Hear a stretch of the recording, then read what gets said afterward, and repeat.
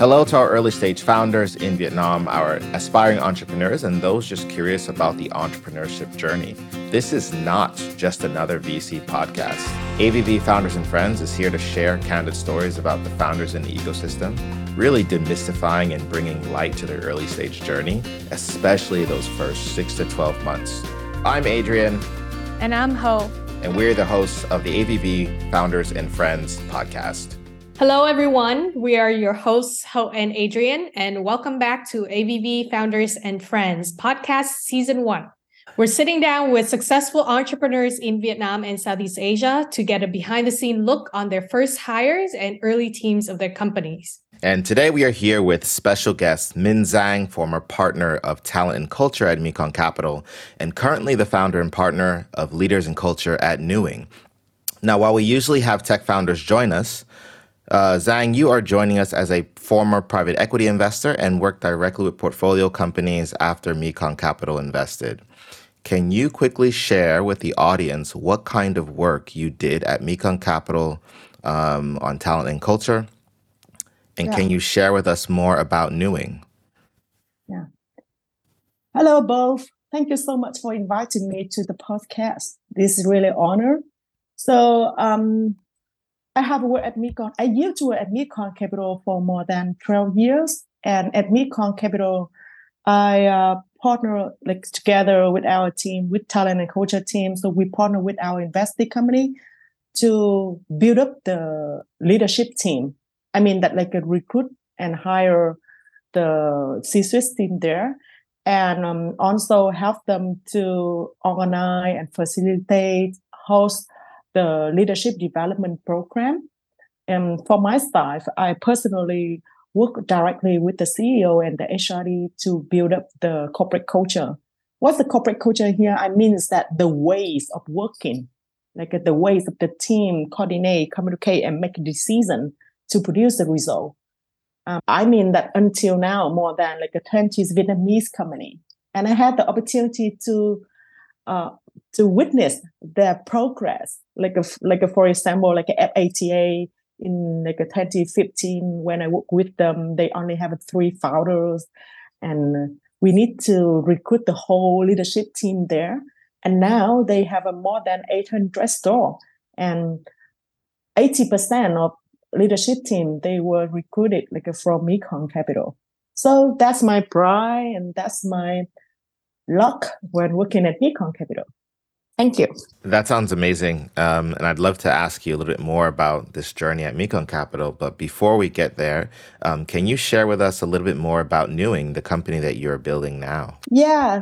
I am the co-founder with 5 Vietnamese women. And by 2025, we aim to provide the coaching and the consulting service for to 10,000 Vietnamese leaders.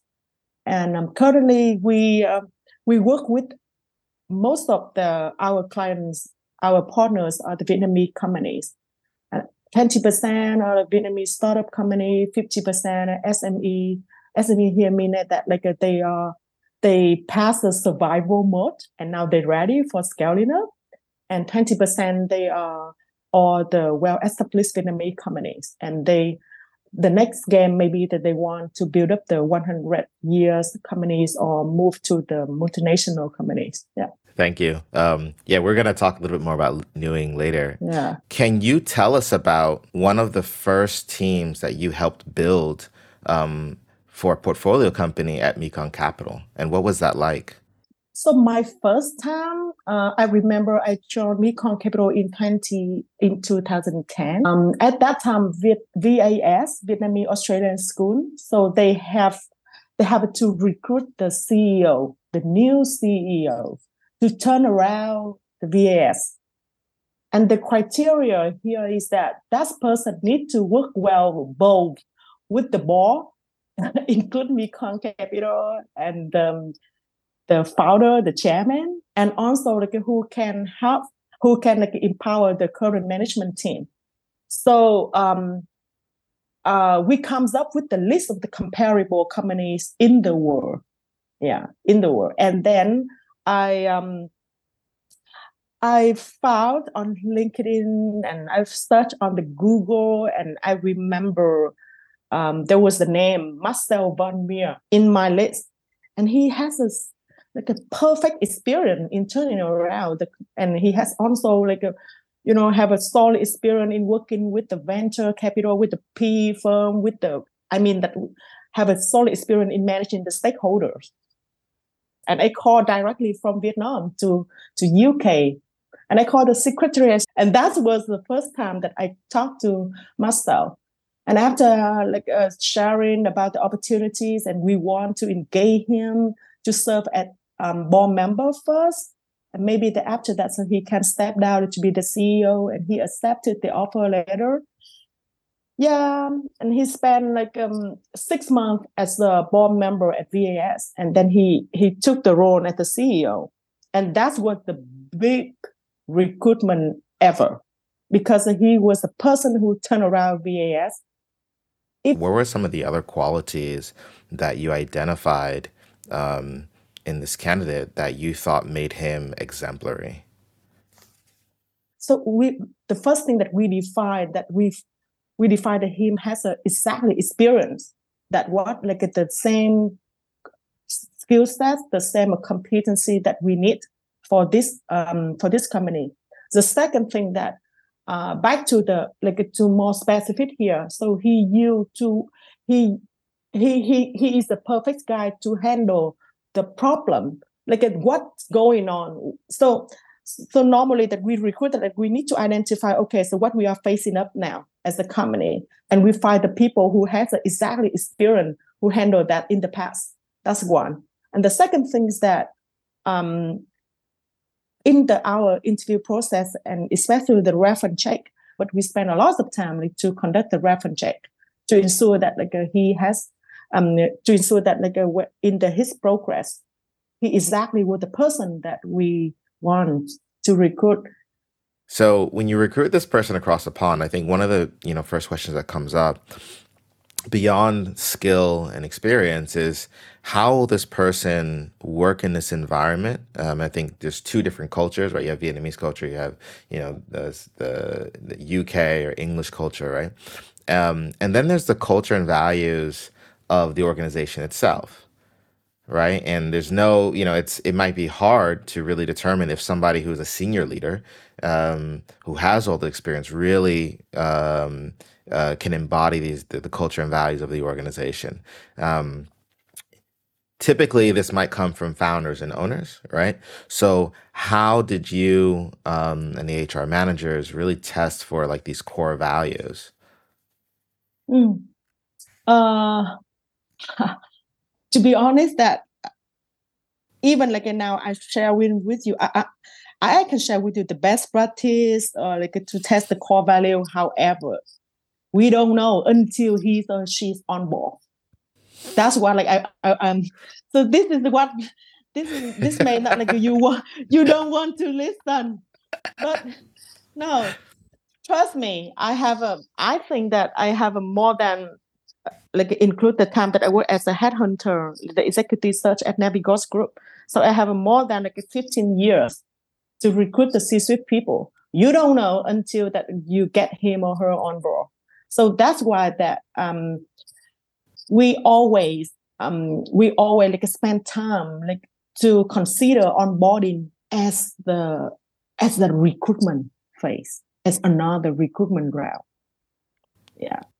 And and we don't believe in the interview much, but we do believe in the conducting the reference check.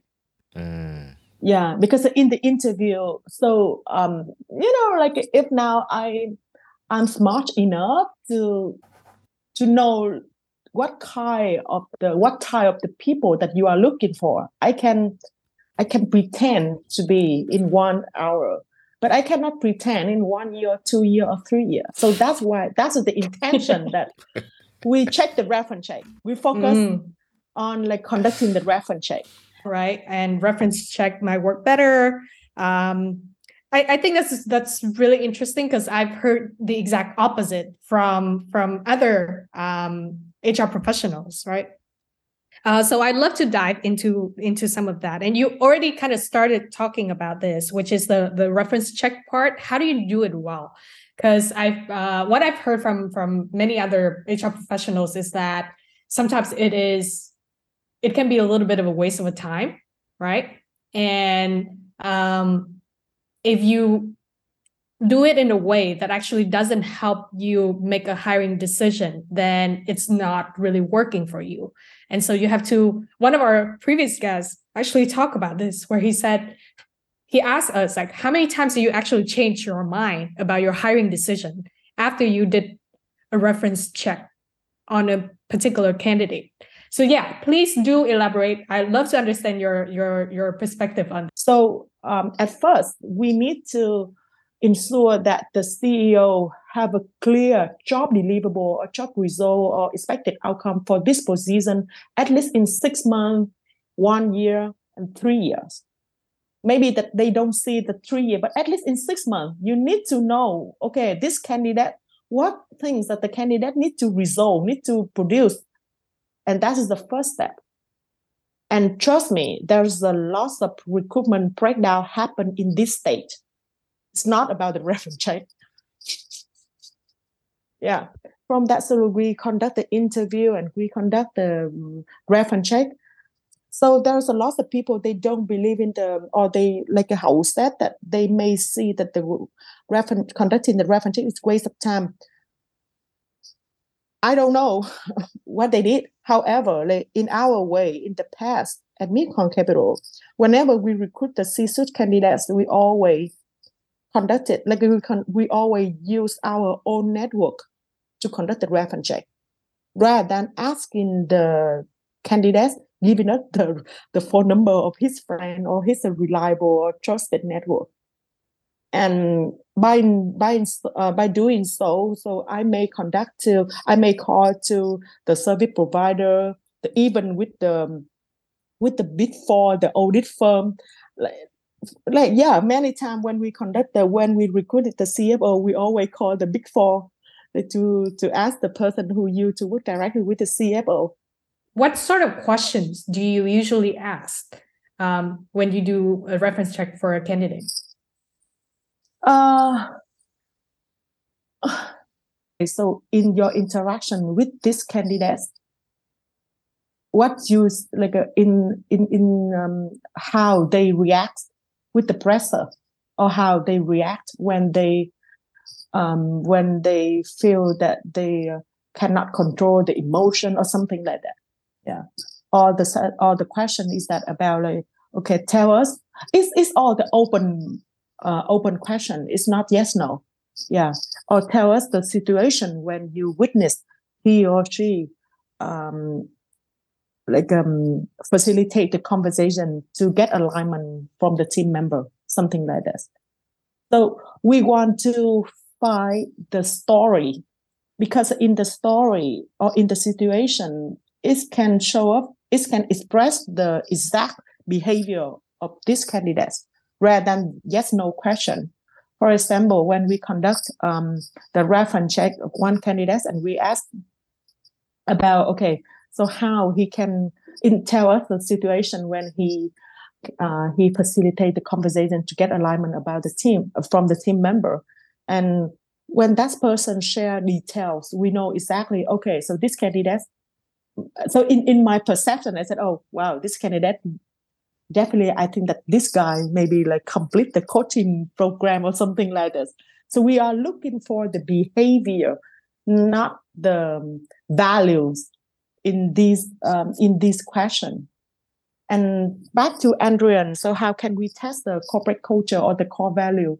So we always find the story or the situation that candidate express or behave that we think that fit with our sense of the behavior and the core value of our companies.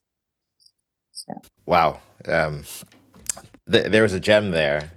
You test for behavior over values, right? And that, I think, in your explanation of how you do the reference checks, you've highlighted how getting these stories demonstrates the behavior, right? And perhaps this behavior is it demonstrates certain values, right? Whether we can label those on behalf of the candidate or not, but we have a better idea of how this person might behave in the company. But I love how this goes back to this point you made. You said Yeah. we don't know if this Yeah. person's a fit until they're here, right? They're in the company, they're operating, and you can Yeah.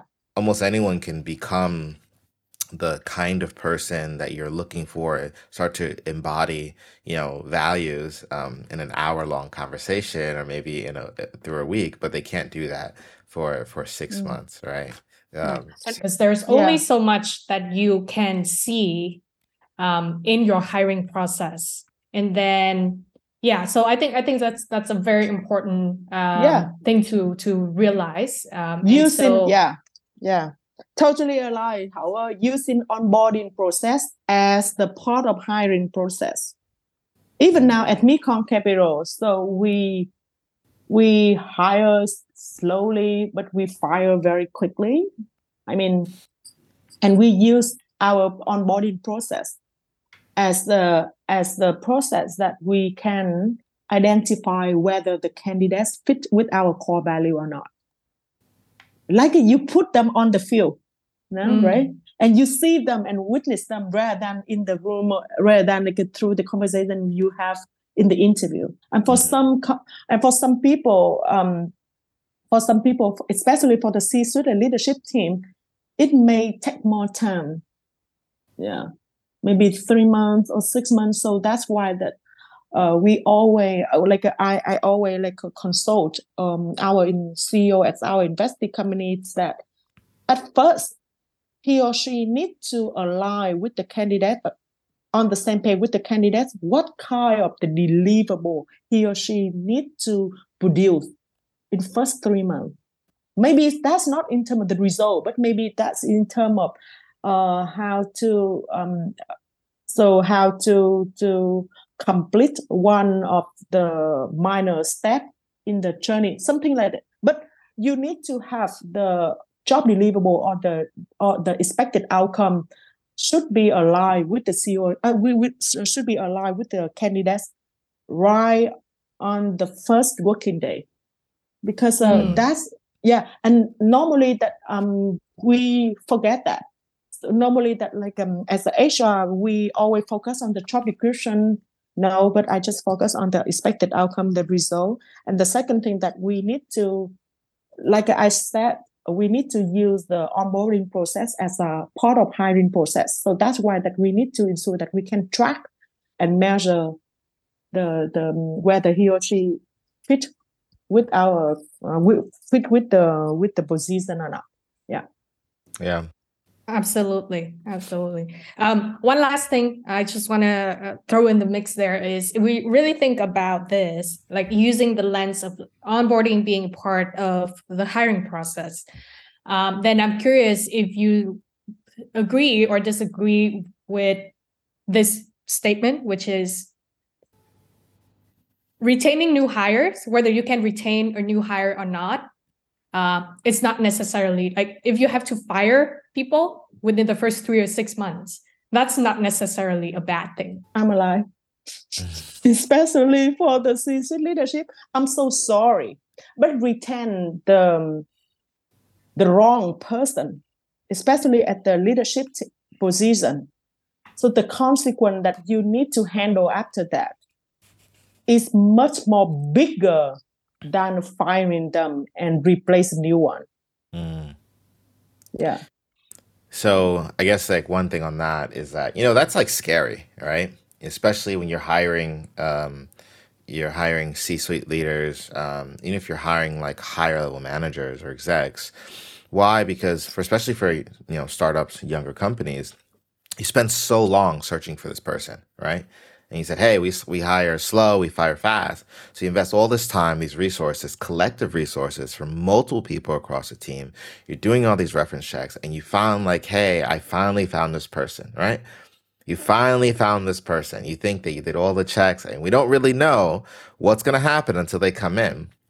And then the first day that they're on the job, and we know it's onboarding. So as you said, hey, this is still part of the hiring process, right? But you're like, man, this is not going to work out.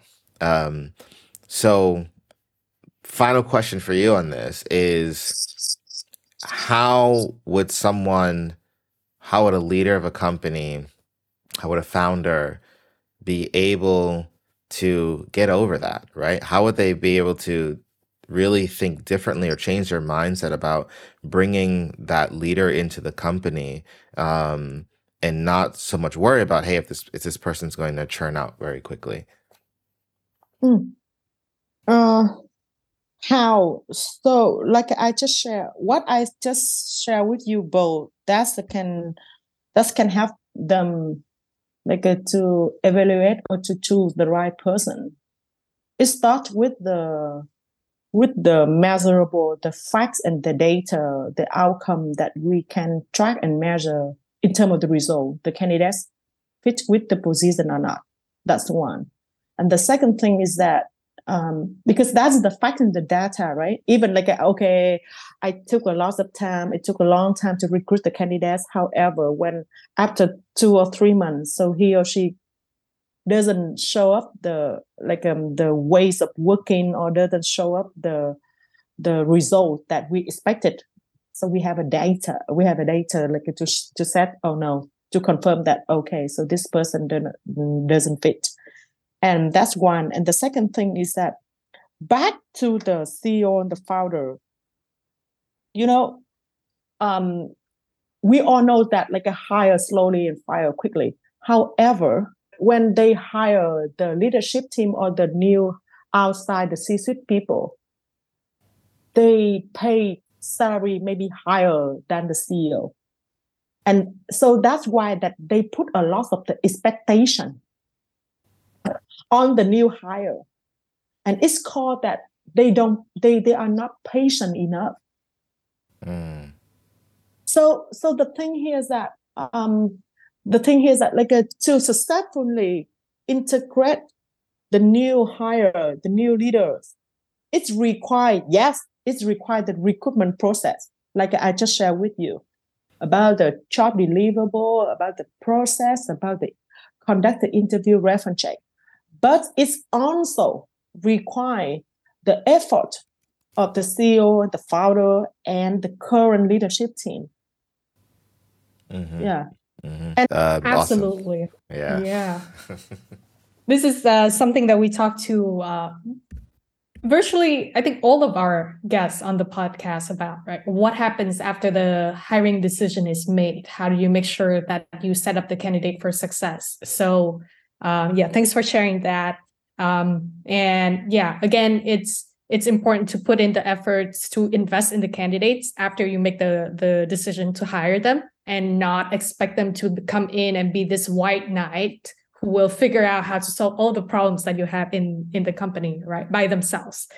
And if it doesn't work out in this onboarding process, then that's part of the hiring process, and you are making the right hiring decision, right, by either choosing to keep working with them or letting them go. So this is very, very fascinating to hear.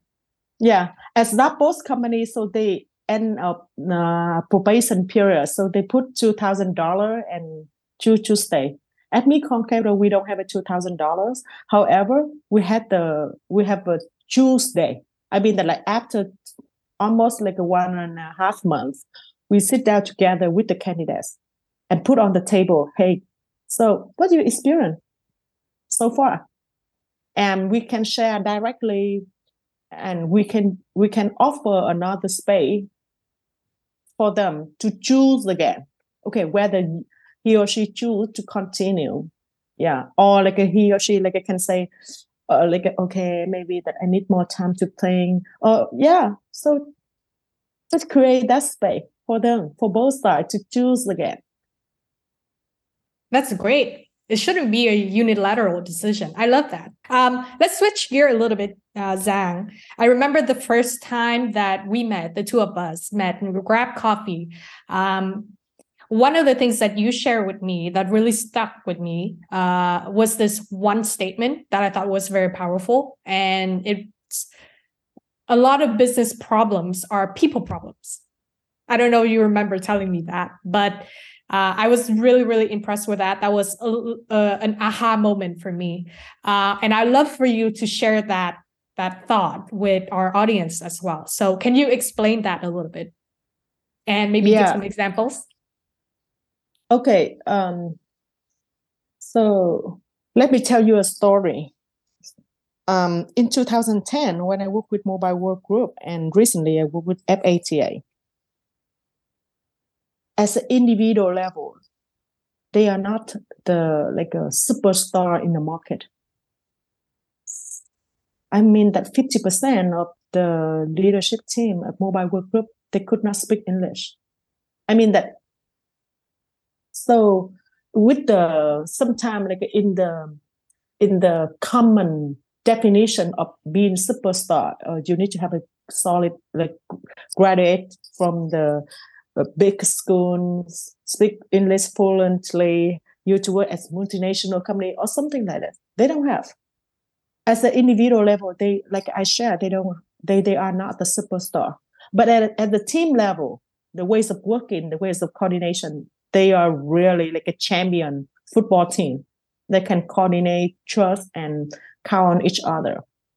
So I also have an experience to work with some company opposite side that they recruited a lot of superstar, but they could not like communicate or work or coordinate with each other. And end of the day, so the company is a collab. I mean, no, Sierra is collab. And we need to like recruit the whole like a CEO and CFO, like recruit the whole team together again. And why the business problem? What makes I said that the business problem is come from the people problem, because of the people or the business. We tend to look at the strategy, the direction, the technology, or the people, the process. It's good.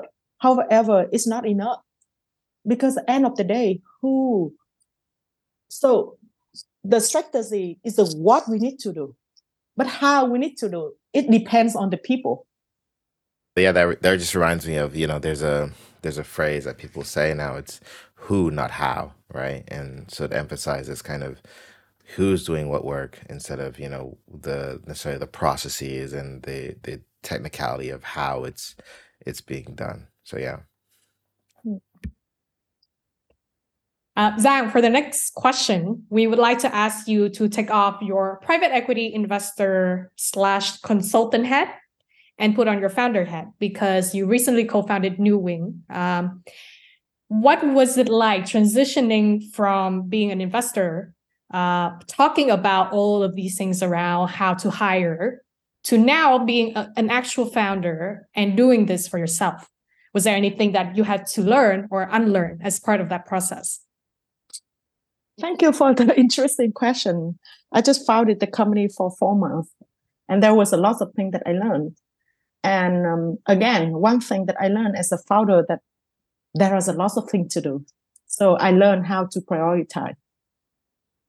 At the beginning, okay, you're right. When I was at the partner or as the investor, I just focused on the people, the culture, and I didn't need to think about OPEX, to think about cash flow, to think about marketing, to think about strategy direction, nothing, right?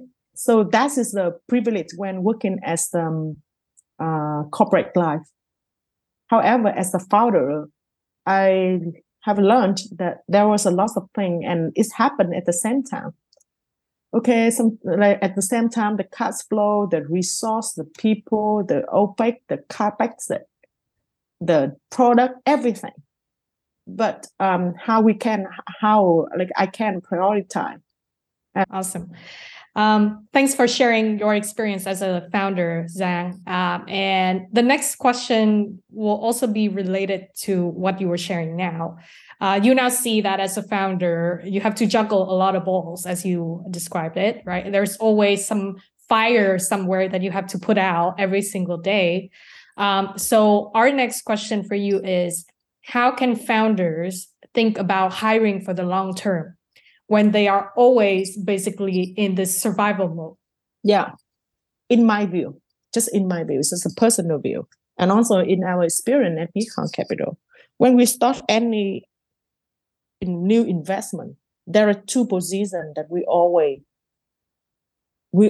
focus to recruit as soon as possible. One, HR. Second, CFO. CFO here means the finance. And for these two people that we look at the data and we found out that as soon as we hire the right people for these two positions, so we can have we can set up really strong foundation. Yeah. And these two people that we really focus to recruit as the long-term position. Long-term here, I mean at least 1 or 3 years. Yeah. And definitely that we expect that they can grow together with the company. But for the other position, I think that maybe that as the early stage, so the CEO or the current co-founder, they can handle to overcome the survival mode. If you recruit the right HRD or HRM, who can help you, to cascade out, it's not only the corporate culture or the value, but who can help you about the recruitment, the onboarding, also integrate the OKR, the KPI into the performance management. It's all the people job. It's all and there is a lot of things happen because we don't have the HR. Yeah. So I don't want to give any advice here because it depends on the situation. However, for me, really think about these two positions as a long-term role. I guess a quick follow-up from that is, you say HR and CFO. For a lot of founders, like tech founders, early stage, these sound like really big roles. And the common pushback will be, we don't need those people right now, right?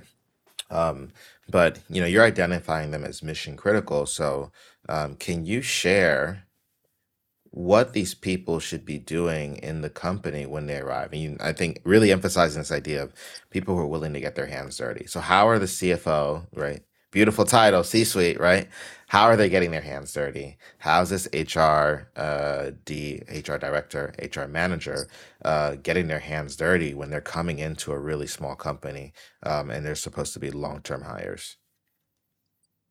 Okay, so there are two types of C-suite.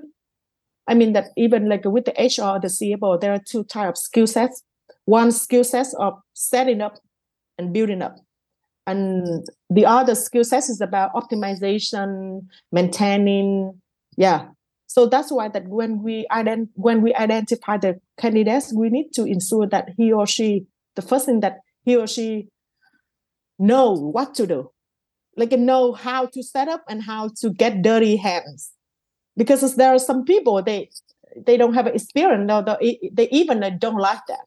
And we need to ensure that we share right at the beginning that, hey guys, so we have nothing as multinational, everything that have the process. But as startup company, nothing.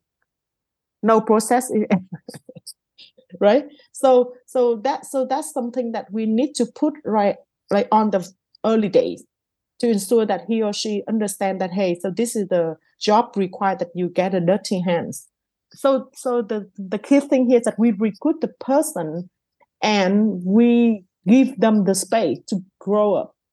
And we accept to recruit at the certain level of the company development. We may recruit or replace them.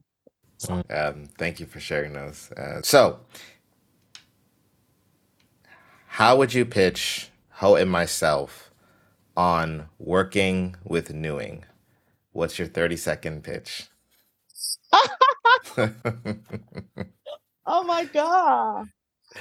Chance to sell the company. Let's go. Oh my God. Okay, so this is a surprise. This is really a surprising question because I have never had intention to pick Newing company to any investor. but now like, I can consider you as our potential partner. Potential partner, Okay. potential colleague, right? If you were to poach us and bring us into Newing, or you want us to work with Okay. Newing, how would you do it? Yeah. Okay. So Adrian, so I have 4 questions for you. Okay. Okay. Are you committed to realize breakthrough but you are at stake with your doubts or your fear about yourself and your team members? Yeah. Okay.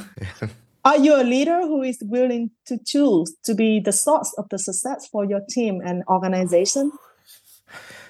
Of course, yes. Okay.